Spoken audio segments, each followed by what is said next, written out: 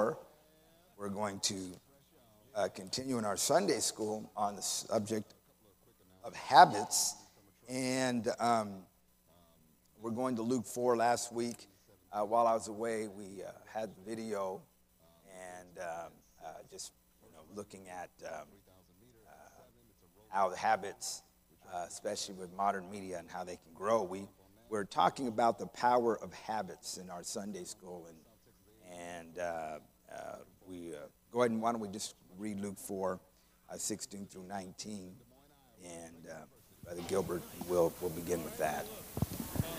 And he came to Nazareth, where he had been brought up. And as his custom was, he went into the synagogue on the Sabbath day and stood up for to read. Then there was delivered unto him the book of the prophet Elias. And when he had opened the book, he found the place where it was written, The Spirit of the Lord is upon me, because he hath anointed me to preach the gospel to the poor. He hath sent me to heal the brokenhearted, to preach deliverance to the captives, and recovering of the sight of the blind, to set at liberty them that are bruised, to preach the acceptable year of the Lord. And so our Sunday school is on habits, and we know that everybody has them. We've talked about how habits are, all the unconscious decisions that we make in life, things that we don't even decide to do, but we do.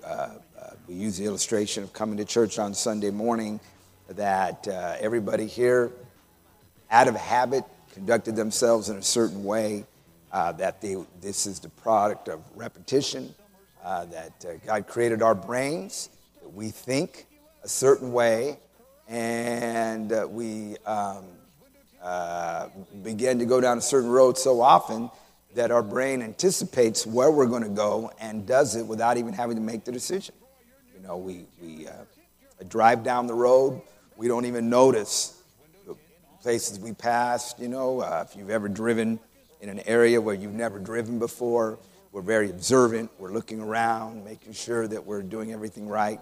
But yet, in so many other places that we go to work or church or places we go regularly, we don't even do that anymore because our brain is working ahead of us and ahead of our will, and we're just simply following the power of habit.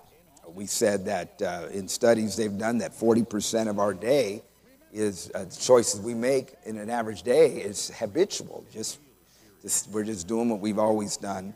And so we're studying this because if we could establish good habits, that would just make living for God a lot easier, make life a lot more successful. We were talking about in our text, we have the picture of habits, and the expression of one is the Lord Jesus, whom the Bible says was in his habit was to attend synagogue. And so that Jesus had patterns of behavior. Jesus acted a certain way, and he did that regularly. We're going to look at some of his other habits in this study. And then we have the other side of the coin, which is the picture of humanity that is bound, that is held captive, that needs to be liberated. And so we look at a large segment of the human condition where people are bound by bad habits. And it's like they are trapped and they need to be freed. They need to be delivered. And so we see habit in its positive sense in the Lord Jesus. And then we see the power of habits in its negative sense in so many people who have habits and addictions in their life and they can't seem to get free from. And so the last thing we talked about was the engine of habit, which is craving or lust. And what happens to people is that you can create an appetite or a craving even over something that you know is wrong, and when that's working in you, that leads you into behavior that overrules even your best judgment. You can say in your head, I don't want to do drugs anymore, I don't want to be hooked on pills or whatever, but yet the craving becomes so strong, it overrules common sense. We use the illustration of studies they've done with monkeys, where they will train a monkey that when it touches the screen, different pictures on the screen, the monkey is slapping the screen, and when he slaps the screen, when there's a yellow line, it releases cranberry juice into the monkey's mouth, and so the monkey begins to associate the yellow line with the flavor and the enjoyment that comes from drinking cranberry juice. And so he begins to figure it out. And pretty soon, he waits only for the yellow line, slaps it on the screen, and he gets the reward. And then they remove the reward, and he will continue to slap and slap in pursuit of that gratification. And even if they set food and things that he likes around him, he won't even pay attention to it. He'll become addicted to the screen, and he'll keep trying to pursue that pleasure. And what they've done is they've created a craving in him. So marketers know this, and so they know that the best way to sell a product is to get people to crave their product and want that. And so they know that if they can do that, then they've created a habit. We talked about how McDonald's, I went to McDonald's last night and had a decaf Mick coffee, and that was it. But there are people that have been trained to crave fast food, crave different things, and they've found out, they've wired up these monkeys, that after a while, just seeing the yellow line lights up a part of their brain, and they begin to anticipate the pleasure and all that stuff, even though they're not even partaking of it, but the pursuit of it. That's called craving. And so people get this. Now, we looked in the Word of God how the children of Israel, the Bible says, began to crave flesh. They began to crave the diet of Egypt again. And the Bible says they fell a-lusting. And before it's over, they totally indulged themselves. God gave them a quail. And the Bible says their cravings were so strong, they didn't even bother to cook it. They just simply grabbed these birds, defeathered them, stuffed them in their mouth. And the Bible says until it came out of their noses. And that's the thing about cravings and lust, is you never are satisfied. They make you sick. And so you talk to anybody who is in bondage or addicted, and they're sick. They are sick. They hate what they're doing. They know that it's not what they should be doing, and they're not satisfied. And so the story ends, the Bible says, with them burying all the people that died as a result of this, and they named the place Graves of Lust. Kirjath Hadavah, the Graves of Lust. And these were those people who were judged because they gave themselves entirely to their cravings. So we're going to talk about something else this morning, kind of change. I want to spend the next week or two talking about the importance of small things. Because if you're going to talk about habits, then we need to understand that all habits begin with little things that we don't ever intend on becoming big things.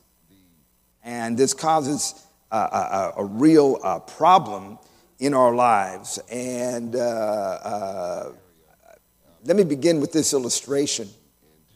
In 2003, there was an outbreak of a virus that they called SARS. And maybe some of you might remember that. This outbreak created a global panic. I remember right at the time when the SARS virus was beginning to spread around the world, it began in Asia. And I just so happened that I had scheduled a trip to Asia where I was going to hit 4 different Asian countries. And I remember being a little nervous about it. I remember talking to Pastor Mitchell, like this virus is spreading, I'm going to Asia, and what do you think? And I mean, that's the last guy in the world you want to ask if you want sympathy. He's the one who goes to Israel right before war is going to break out. And so, Richard, more people die in San Antonio than, in all of Asia and all this stuff. And anyway, I remember when I got on the plane in Los Angeles, California, I got on my flight to Asia, China Air, and all the staff, all the crew was wearing masks. That was not a good feeling. And every place that I landed, they had all these things set up so that when you walk through, it read your temperature. Even now in travel in Asia, they still have these things and it reads your temperature because they were trying to catch people that might have the virus from entering in their country. And so they had all these precautions, and when you landed in certain airports, you were required to wear a mask. And this was a big deal. The virus began in a province in China, a remote province called Pushan. And they said the virus started because in Pushan, they like to eat cats. And apparently this particular cat, the virus leapt from cats into human beings in this obscure province. So the reason why I said that is last week when I was in China and I was talking to somebody and I said, "Where are you from?" "Oh, I'm not from here. I'm from Pushan." When they said that, I took a step back, said, "Oh, really? Yeah, Pushan." Because what happened is this virus had incubated in this little kind of out-of-the-way province in some remote area of China. I don't know what we got, some sort of noise coming out from over here. But in this remote area of China, and it incubated there in this, with these people that eat this stuff, and people were getting sick, and they're having problems. And eventually, what was happening in a tiny little section ended up becoming a huge worldwide crisis. And, it illustrates probably that, little things unchecked become big things.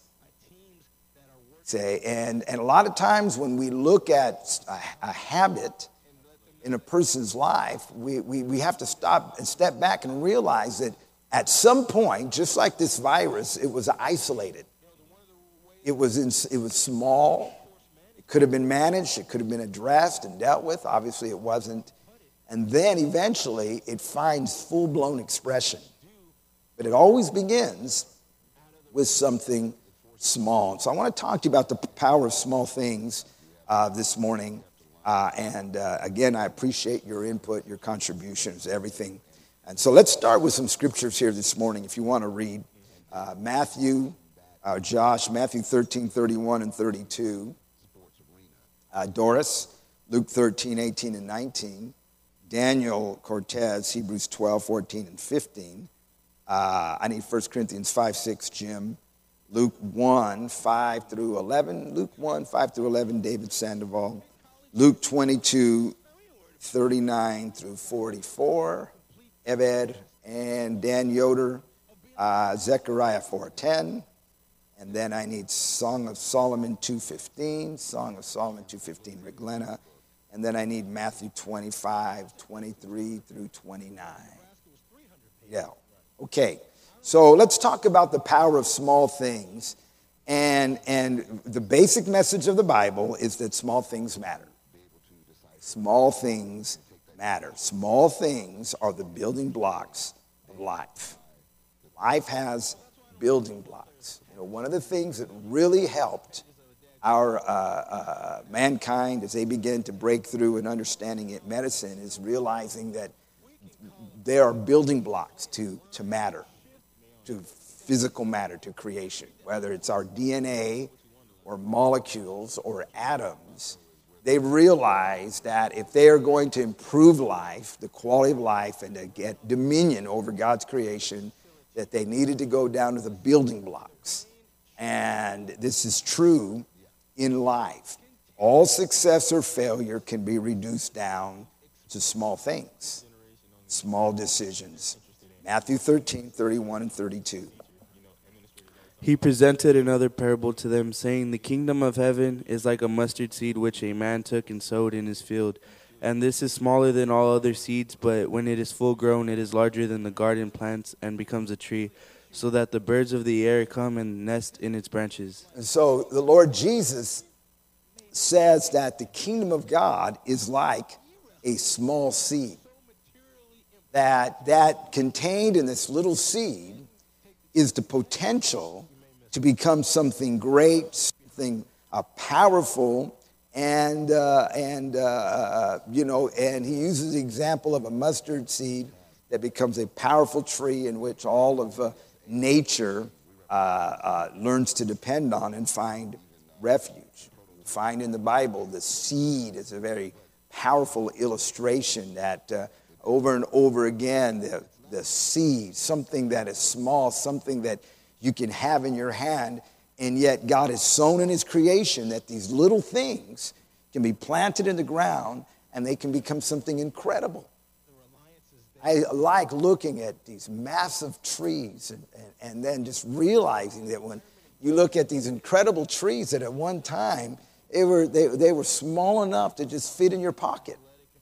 They're just this tiny little thing, and yet every tree, every plant, all the agriculture that we see, all of life can be reduced down to this little thing.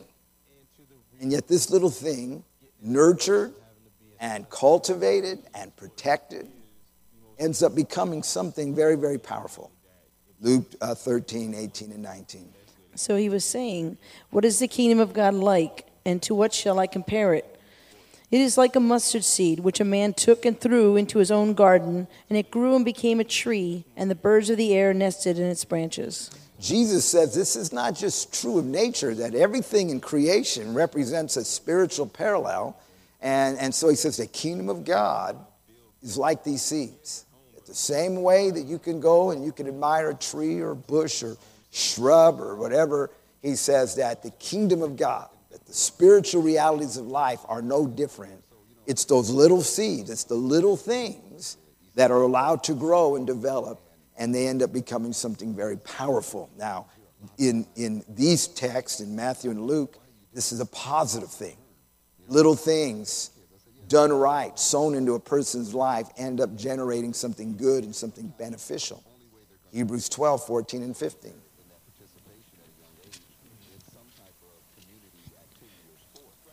Pursue peace with all people and holiness, without which no one will see the Lord. Looking carefully, lest anyone fall short of the grace of God, lest any root of bitterness springing up cause trouble, and by this many become defiled. Okay, so here in the book of Hebrews, we find it now in its negative connotation. He refers to the root of bitterness that springs up and defiles many. And so here is now a small thing, but it's not a good thing, it's a small violation. It's the idea of a seed of violation now being sown, a small matter, and that small matter not being processed and eliminated and dealt with. It ends up rooting into a person's heart, and the Bible says it never stays there. How many know that's one of the truths of bitterness, is that bitterness left unchecked never stays and never stays contained. It ends up growing up like a weed, and the Bible says it defiles many. It causes grief way beyond just the particular individual. Over the years, I've spoken to many, many people who have been offended by something or felt violated or are going through some crisis, and they will come and they hate to hear what they need to hear, which is you're bitter and you need to forgive. Usually what they want is sympathy, and they want you to say, ay, pobrecito, and that's terrible, that's awful, how dare they? But to help them, you have to give them the medicine. That is that, you're bitter, you need to forgive. And sometimes, they start by being mad at this person, but before long, they're mad at you, and they're mad at them, and they're mad at the whole world. Because bitterness is a root. And it all started with some sort of seed of offense. Somebody said the wrong thing, somebody did the wrong thing. And if you do not deal with that little seed, then it grows up and it becomes something else. And the Bible says it defiles many. 1 Corinthians 5, verse 6. How terrible that you should boast in spirituality, and yet you you let this sort of thing go on, don't you realize that even if one person is allowed to go on sinning, soon all will be affected? Okay. Now, what version is that? New Living? Okay. So a little leaven leavens the whole lump. Okay. And so a little leaven leavens the whole lump. Here is the, the commentary on that verse, which is the background, of course, is this man who's an unrepentant fornicator. He's, in the church there, and he is involved in a sexual relationship. Everybody knows it. Obviously, they know it because somebody wrote the Apostle Paul a letter about it because they weren't happy that it was going on, and the church had become divided between those who thought, hey, this is an expression of grace, God will have mercy on a guy like this, and that we need to love him, and he's a brother, and on and on and on. Versus other people in the church are like, this guy's living in open sin. He's not repenting. What's the deal here? And so they wrote the Apostle Paul, and he makes the case that if you tolerate this, then this leaven is going to spread. If you permit this, if you just overlook this, this little thing is going to end up becoming a big thing. This virus isn't going to stay incubated in Pushan province in China. This thing is going to spread. And that something needs to be done because little things will become big things. And it will have an impact. Now, let's put the definition again of a habit up there. And that is that an acquired pattern of behavior has become almost involuntary because of repetition. So when we think about this truth about little things becoming big things, a habit is just some decision made over and over again until we no longer are making the decision. It's now become involuntary. It was started out as something small, a choice that I'm going to just go ahead and do this. A first time you maybe have ever did drugs, if you ever had a addiction to drugs, the first time you participated in that was a choice. That wasn't involuntary. It wasn't second nature. It was just the first time if you ever smoked cigarettes. First time you smoked cigarettes, you probably swiped them out of your father's drawer or something like that, ran around to the backyard, nobody was looking, lit it up, coughed yourself near to death, and did that, and then you went and smoked in the boys' room or whatever you did, and you did that a few times, and then eventually there came a point where the first thing you did in the morning when you got up was to reach over and grab a cigarette and light it. You didn't even realize you did it. But it didn't start there. It started small. And that small action, repeated, left unchecked, took over your life. And it dominated you. Okay, let's stop right here and open up for a minute. Anybody have anything they want to throw in right here? Tony, David, Chris.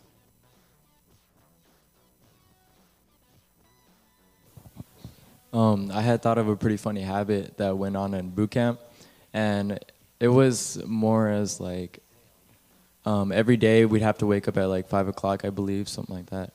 And what I found out was that many of the guys were waking up about 10, 20 minutes earlier before 5 so that they can get ready for the DIs to come in and start like yelling and telling us to get out.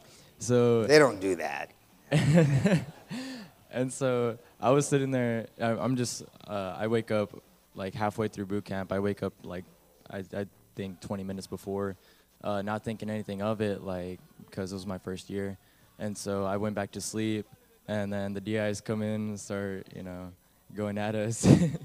And what I didn't know is that I developed a habit after that. It was just, I woke up for some reason about 10 to 20 minutes before, and I started getting ready, and then the DIs would come in, and it's a weird habit that was going on, and it was pretty funny how, we have a mind to kind of develop these kinds of habits where we don't even think of it sometimes. I mean, waking up 20 minutes before you're supposed to is probably a good habit to get into. Yeah. David? Yeah, exactly what you're saying. the habits begin small, and in my research back in the day, I know that things were just very, very subtle at first. It was like, okay, it's just going to be, a small thing, and I would justify things like it's only enough to get me through. It's not going to be a habit. It's not going to be something to rely on, and I'm talking about usage. And, you justify it by saying everybody's doing it, but I'm not doing it as bad. But every battle begins with a small confrontation, and then it increases. And like you said, before I knew it, I was not only angry with myself or the individual that started me with it. I was angry with everyone around me. So it became not only a battle within myself or a battle within these few individuals, but it was a war between me and whoever was against me, and said that I was not doing, and it was all started by just saying, yeah, I can handle this. I can justify this because just a little bit will get me through the day. And just like you said, it just blew up, and just like everything else, you think it's just a sword fight, but then it becomes a raging battle. Chris? Just two quick things. One is I don't remember the text, but it was some piece of literature I was forced to read in class. But one of the things the author described is how like the good ways that we go is like a line drawn in the sand. And it's the same way when we put boundaries around ourselves that we think they're in stone or that we'll never do these things. But it's like a line drawn in the sand. And when our eyes are on what we're looking for and not the boundary or the marker, we walk past it. And as we walk over that line, it disappears. We don't even see it anymore. You don't think about it. You just cross those boundaries nonchalant because your eyes aren't on the boundary, but you're looking at something in the distance. And I was thinking about the little thing that makes a big difference, like the bitterness. And when we went to go see my parents in Africa, we did the canopy tour, like through the treetops. And I was reading all the little placards, and they had this thing, this tree, it's these enormous 100-foot tall, gigantic, monstrous trees. And it talked about the strangler fig, which is popular in Africa. And what would happen is a bird would get this seed, and when it's nesting in the tree or whatnot, it would drop it there in the tree, and that seed would take root in the tree, and it would actually start to tap the resource of that tree and suck it of its nutrients. And the strangler fig was like its own type of tree, would take over the structure of that tree and overcome it. And it started off as a seed. This is a full-grown tree. It could be huge, big tree standing there in the woods.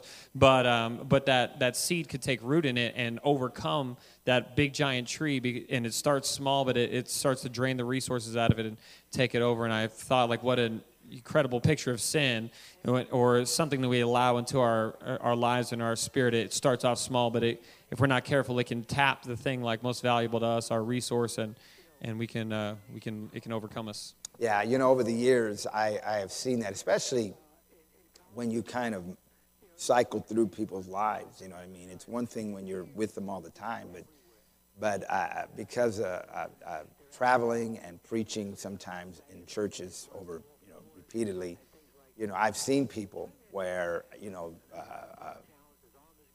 some small event had happened in their life. I knew them, and they kind of, this happened. And then they come back 3 years later, and exactly what you're saying, it's taken over their spirit. They've just become different people. And it's because what was at one time a seed, allowed to germinate, and you come back, and it's like they're a different person. And maybe subtly, you don't really notice. The other day, Yolanda and I were out back, or we're looking in our backyard. When we moved into our house about 8 years ago,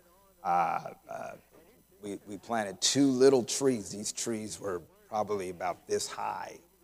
Today, that tree is about 20 feet high. And it's strong, it's robust, and it's not because I'm a green thumb. Not like I digged around it and dunged it or anything like that. But you just notice, wow, this thing is huge. And you didn't notice that. That just happened. And then one day you go out and you go, wow, look at the size of this thing. How did this happen? And yet we don't understand how that can happen to us. We don't realize that those seeds, if we're not dealt with. And next thing you know, it's like one day, it's like, wow, how did I get here? How did this happen? Well, it happened because little things become big things. Mr. Medrano?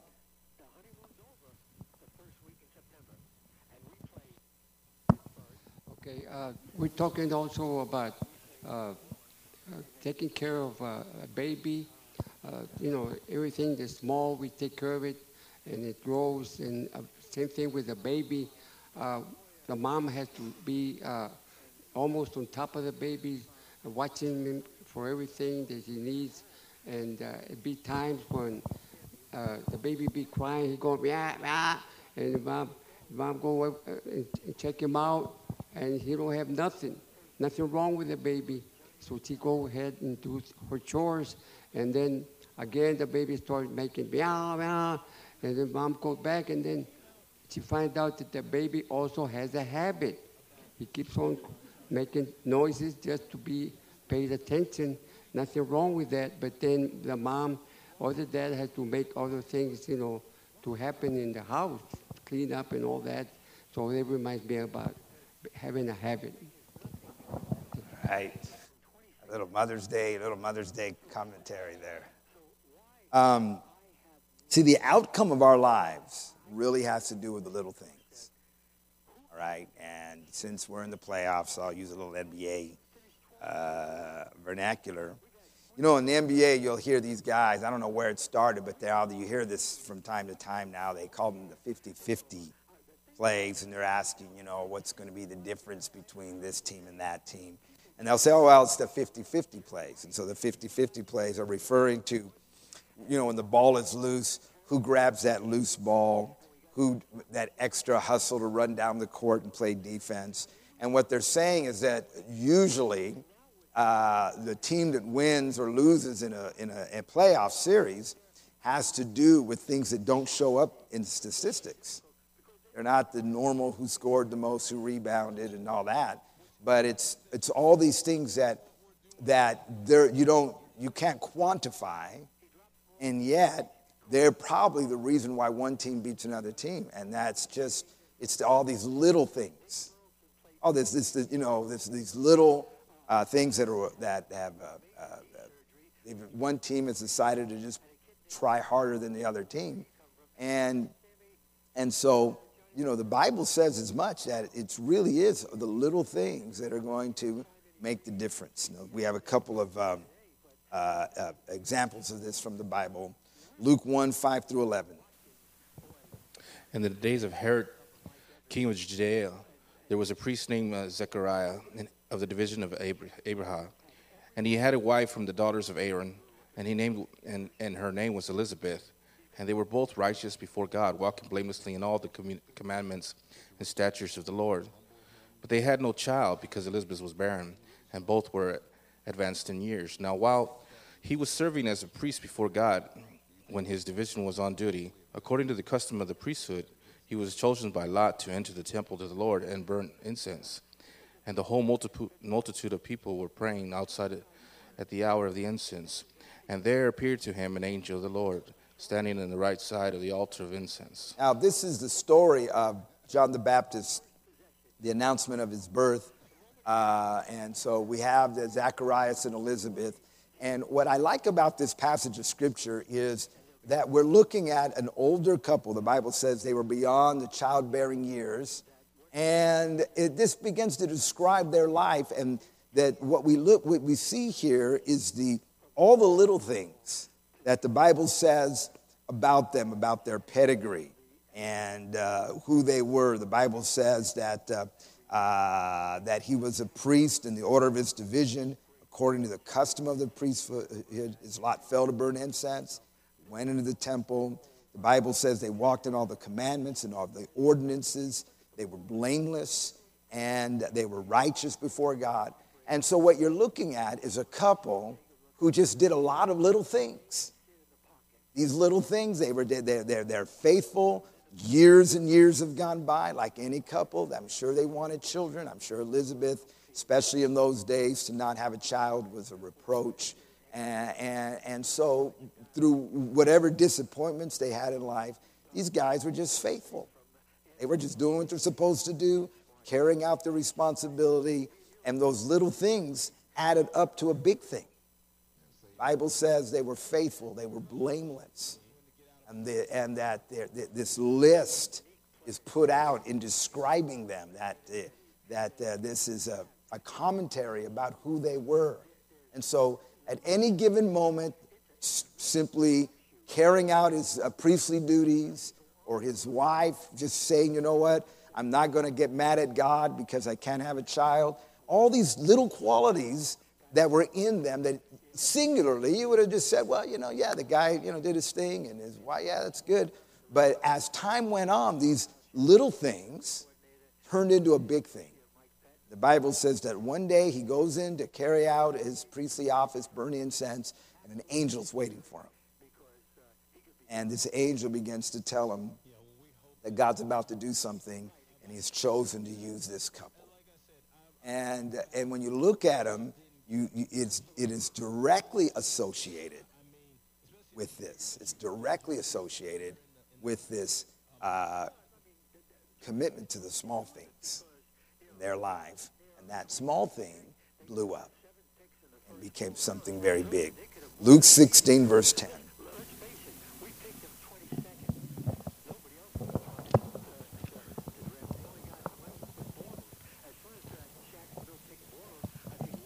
Yeah, I didn't give Luke 16 out.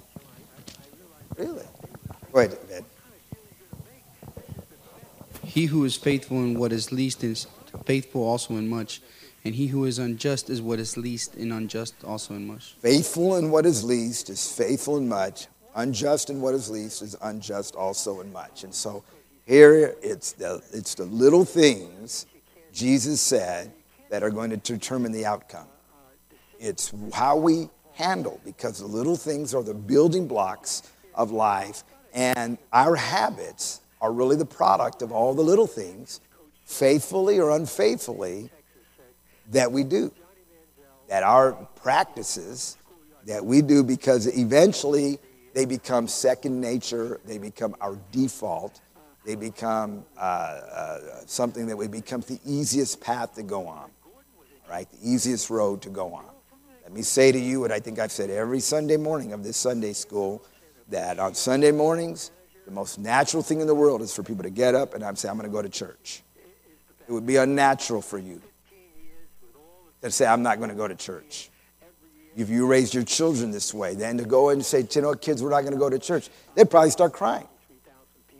They'd probably, because it's their nature. On the other hand, there are other people, the idea of getting up and going to church, they have to force themselves to do that because it's not in their nature. They have to fight against their default nature, which is to sleep in or to do something else. And so Jesus said, if you could take the little things and be faithful with them, they are faithful things, then that would be a great thing. But if it's not that way, then you're just going to make life harder for you. Okay? Luke 22, 39 through 44. Coming out, he went to the Mount of Olives, as he was accustomed, and his disciples also followed him. When he came to the place, he said to them, "Pray that you may not enter into temptation." And he was withdrawn from them about a stone's throw, and he knelt down and prayed, saying, "Father, if it is your will, take this cup away from me. Nevertheless, not my will, but yours be done." Then the angels appeared to him from heaven, strengthening him, and being in agony, he prayed more earnestly. Then his sweat became great, like great drops of blood falling down to the ground. So here we have the Lord Jesus, the well-known story that after the Last Supper, he crosses over the brook and he goes into the Garden of Gethsemane. And this is where he knows he's going to be arrested. And he's praying. He's trying to get Peter, James, and John to pray with him. And it is here the Lord Jesus, the Bible says to the Father, if there's any way this cup can pass, let it pass. Nevertheless, not my will, but yours be done. And the Bible says he was in agony and he sweat great drops of blood. This is a very powerful, significant moment. But it begins with the statement that he went to the Mount of Olives as he was accustomed to. That Jesus went where he always went. He did what he always did. That going to the garden to pray was not new to him. It wasn't a change, a pattern of behavior. He did what he always has done. And he goes to this place and he prays. Why did Judas take the soldiers to the garden? Because he knew that's where Jesus would go. That was his custom. That was the pattern. And so from at some point when Jesus was in Jerusalem, who knows when this began, he started going to this place and making this an altar, a place of prayer. And if you were a theologian, you would say that he went to the Mount of Olives because the olive, in order to produce its oil, had to be squeezed and crushed. And only when it was crushed is the oil that comes out of it that makes the anointing oil, and the oil that lights the golden lampstand. And you could say that's why he was there in the Mount of Olives, because he is the ultimate one who produces the oil. And on. We understand that. But on its face, Jesus started doing something. I'm going to come here and pray. I'm going to make this an altar. This is going to be my sanctuary, my refuge. So now here he is in the most critical moments of his life. Okay? He has all the same, emotions and human feeling that every one of us have. The Bible says he is sympathetic with our infirmities. He's no different than you and I. He understands fully that he is surrendering himself to a demon-possessed mob to do with whatever they would. He understands that. He is not going to press the eject button. He's not going to react. He's going to go like a lamb that is dumb to the slaughter. And so as a result of that, he's battling this. And what does he do? He does what he's always done. He goes right to the default. All those small choices have brought him to this critical place, and he does what he's always done. He finds himself in that garden praying because he had created a very powerful pattern. He said, okay, and that brought him to that place. In that place, he was able to pray that prayer and work through all the fears. How many people, when you think about it, when they are under stress, they go to their default? Okay? When things are that difficult, when the pressures are on, when there's anxiety, they go to that default. But unfortunately, it's not always the Mount of Olives. Man, there are some people, when the stresses of life are on, they naturally go and find a place to pray. Cry out to God. And say, I'm going to make good decisions. God, I need you. I need you to show me. I need you to help me. And their default nature is to draw nearer to God, cry out to him, and say, God, I need you. Now, at the same time, there are other folks, unfortunately, that's not the case. A lot of people this morning that woke up and said, today, I'm not drinking. I'm not going to, it's a Mother's Day. I'm going to, do the right thing. But when pressure happens today, their default, their Mount of Olives, is to run down to the tavern. Or to go and break the bottle open and knock down a couple of anti-anxiety medications. Because under pressure, we tend to move to those involuntary decisions that are the product of all the little decisions we've made along the way. For the Lord Jesus, it was a very positive thing. But for some people, it's the exact opposite. Bridget?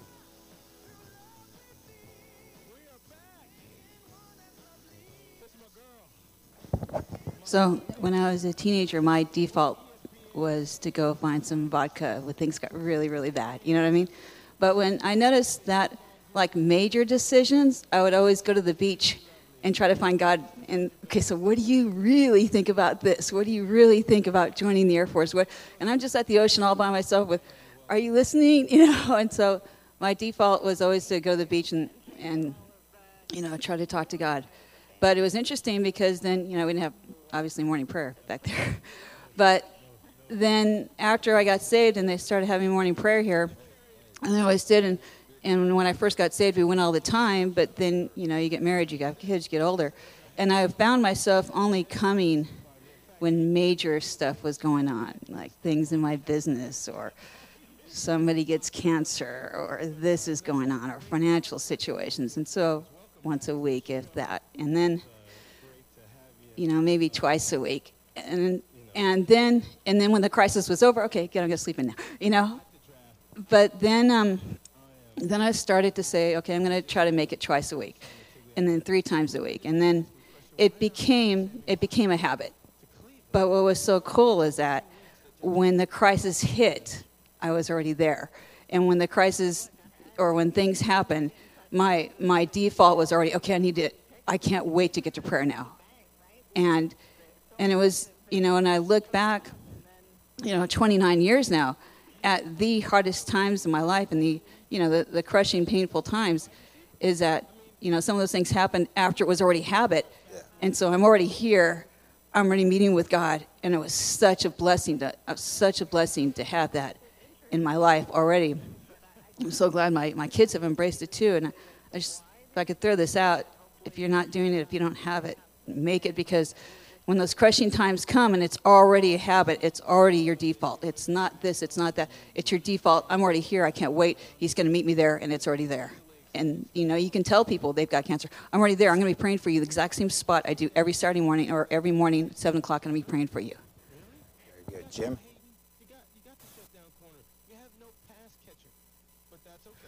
You know, now that she kind of mentioned that, I began thinking about it. And growing up, my dad would always go to prayer in the morning before he'd go to work. And so, you know, now that I've gotten to that age where I have that responsibility of, going to work, I noticed one thing that I began to really begin to develop in my, every morning is to make a point to wake up early enough so I can make morning prayer, whether that's 15 minutes, 20 minutes, whatever the case may be. And so because of that habit of, my parent or my dad doing that, then I was like, well, that I have to do that because that's something that is required. That's something that, that I've always known to do. And so it's funny because when I don't make it to prayer or I'm, because I slept in or because, I'm doing something, whatever the case may be, that when I go to work, I feel like I've sinned or something because I'm like, I didn't even make I didn't even make it to prayer in the morning. And so I noticed that's one of those habits that really I really began to develop, in my walk, is just making sure I have that time. And so I know that when I do make it to prayer, it's just I feel like, okay, I can start the day, I'm ready to go, but when I don't, it's like I'm off, and it's like, something's going on with me, and I'm like, okay, what I need. And so then, I'll go home and I'll begin praying, right when I go home, after work. But it's just something that I noticed. And so it's pretty interesting how you can develop these type of habits. Josh Steele. When I was back when I was younger playing football, I remember my coach would always preach, do the little things right and the big things will happen.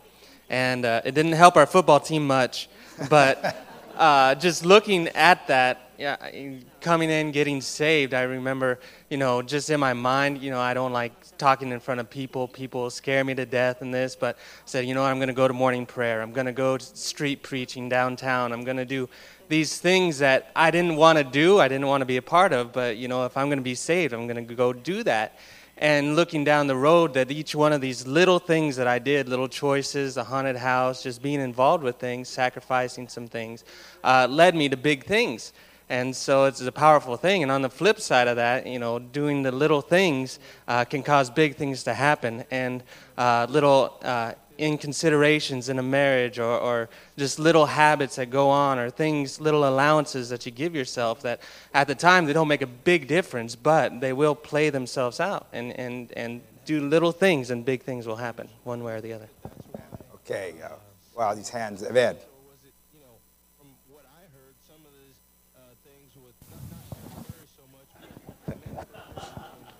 All right. In construction, we're all about safety. And when I was working for this one general contractor, the the elevator guys were there. And so hanging out with them and talking to them and helping them out at work, I started asking them what's their biggest number one safety problem, and injuries. So I was expecting, being crushed, elevator on top or, something, pinch point. But it wasn't. It was fall. And I told him, well, how does that happen? You guys are always wearing harnesses. He said, what it is that when we're doing elevators, the ones that get hurt are the ones with the least experience, and the ones with the most experience are the ones that get hurt. The least experience because they come with bad habits, no safety. The ones with 10 years and more, they're the ones that get also the most injuries because they start picking up bad habits. They get careless. And the carelessness comes when they're going into an elevator shaft and they open the door and they just walk off. That's their number one. Because they get so used to just going in and just walking off.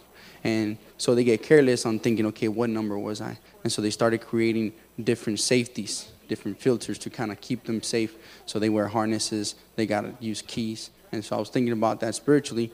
You've also mentioned, having filters in your computers, but I think we need to, start building up some kind of filters for our prayer life and, different areas that kind of keep us, because our bad habits are not going to prayer.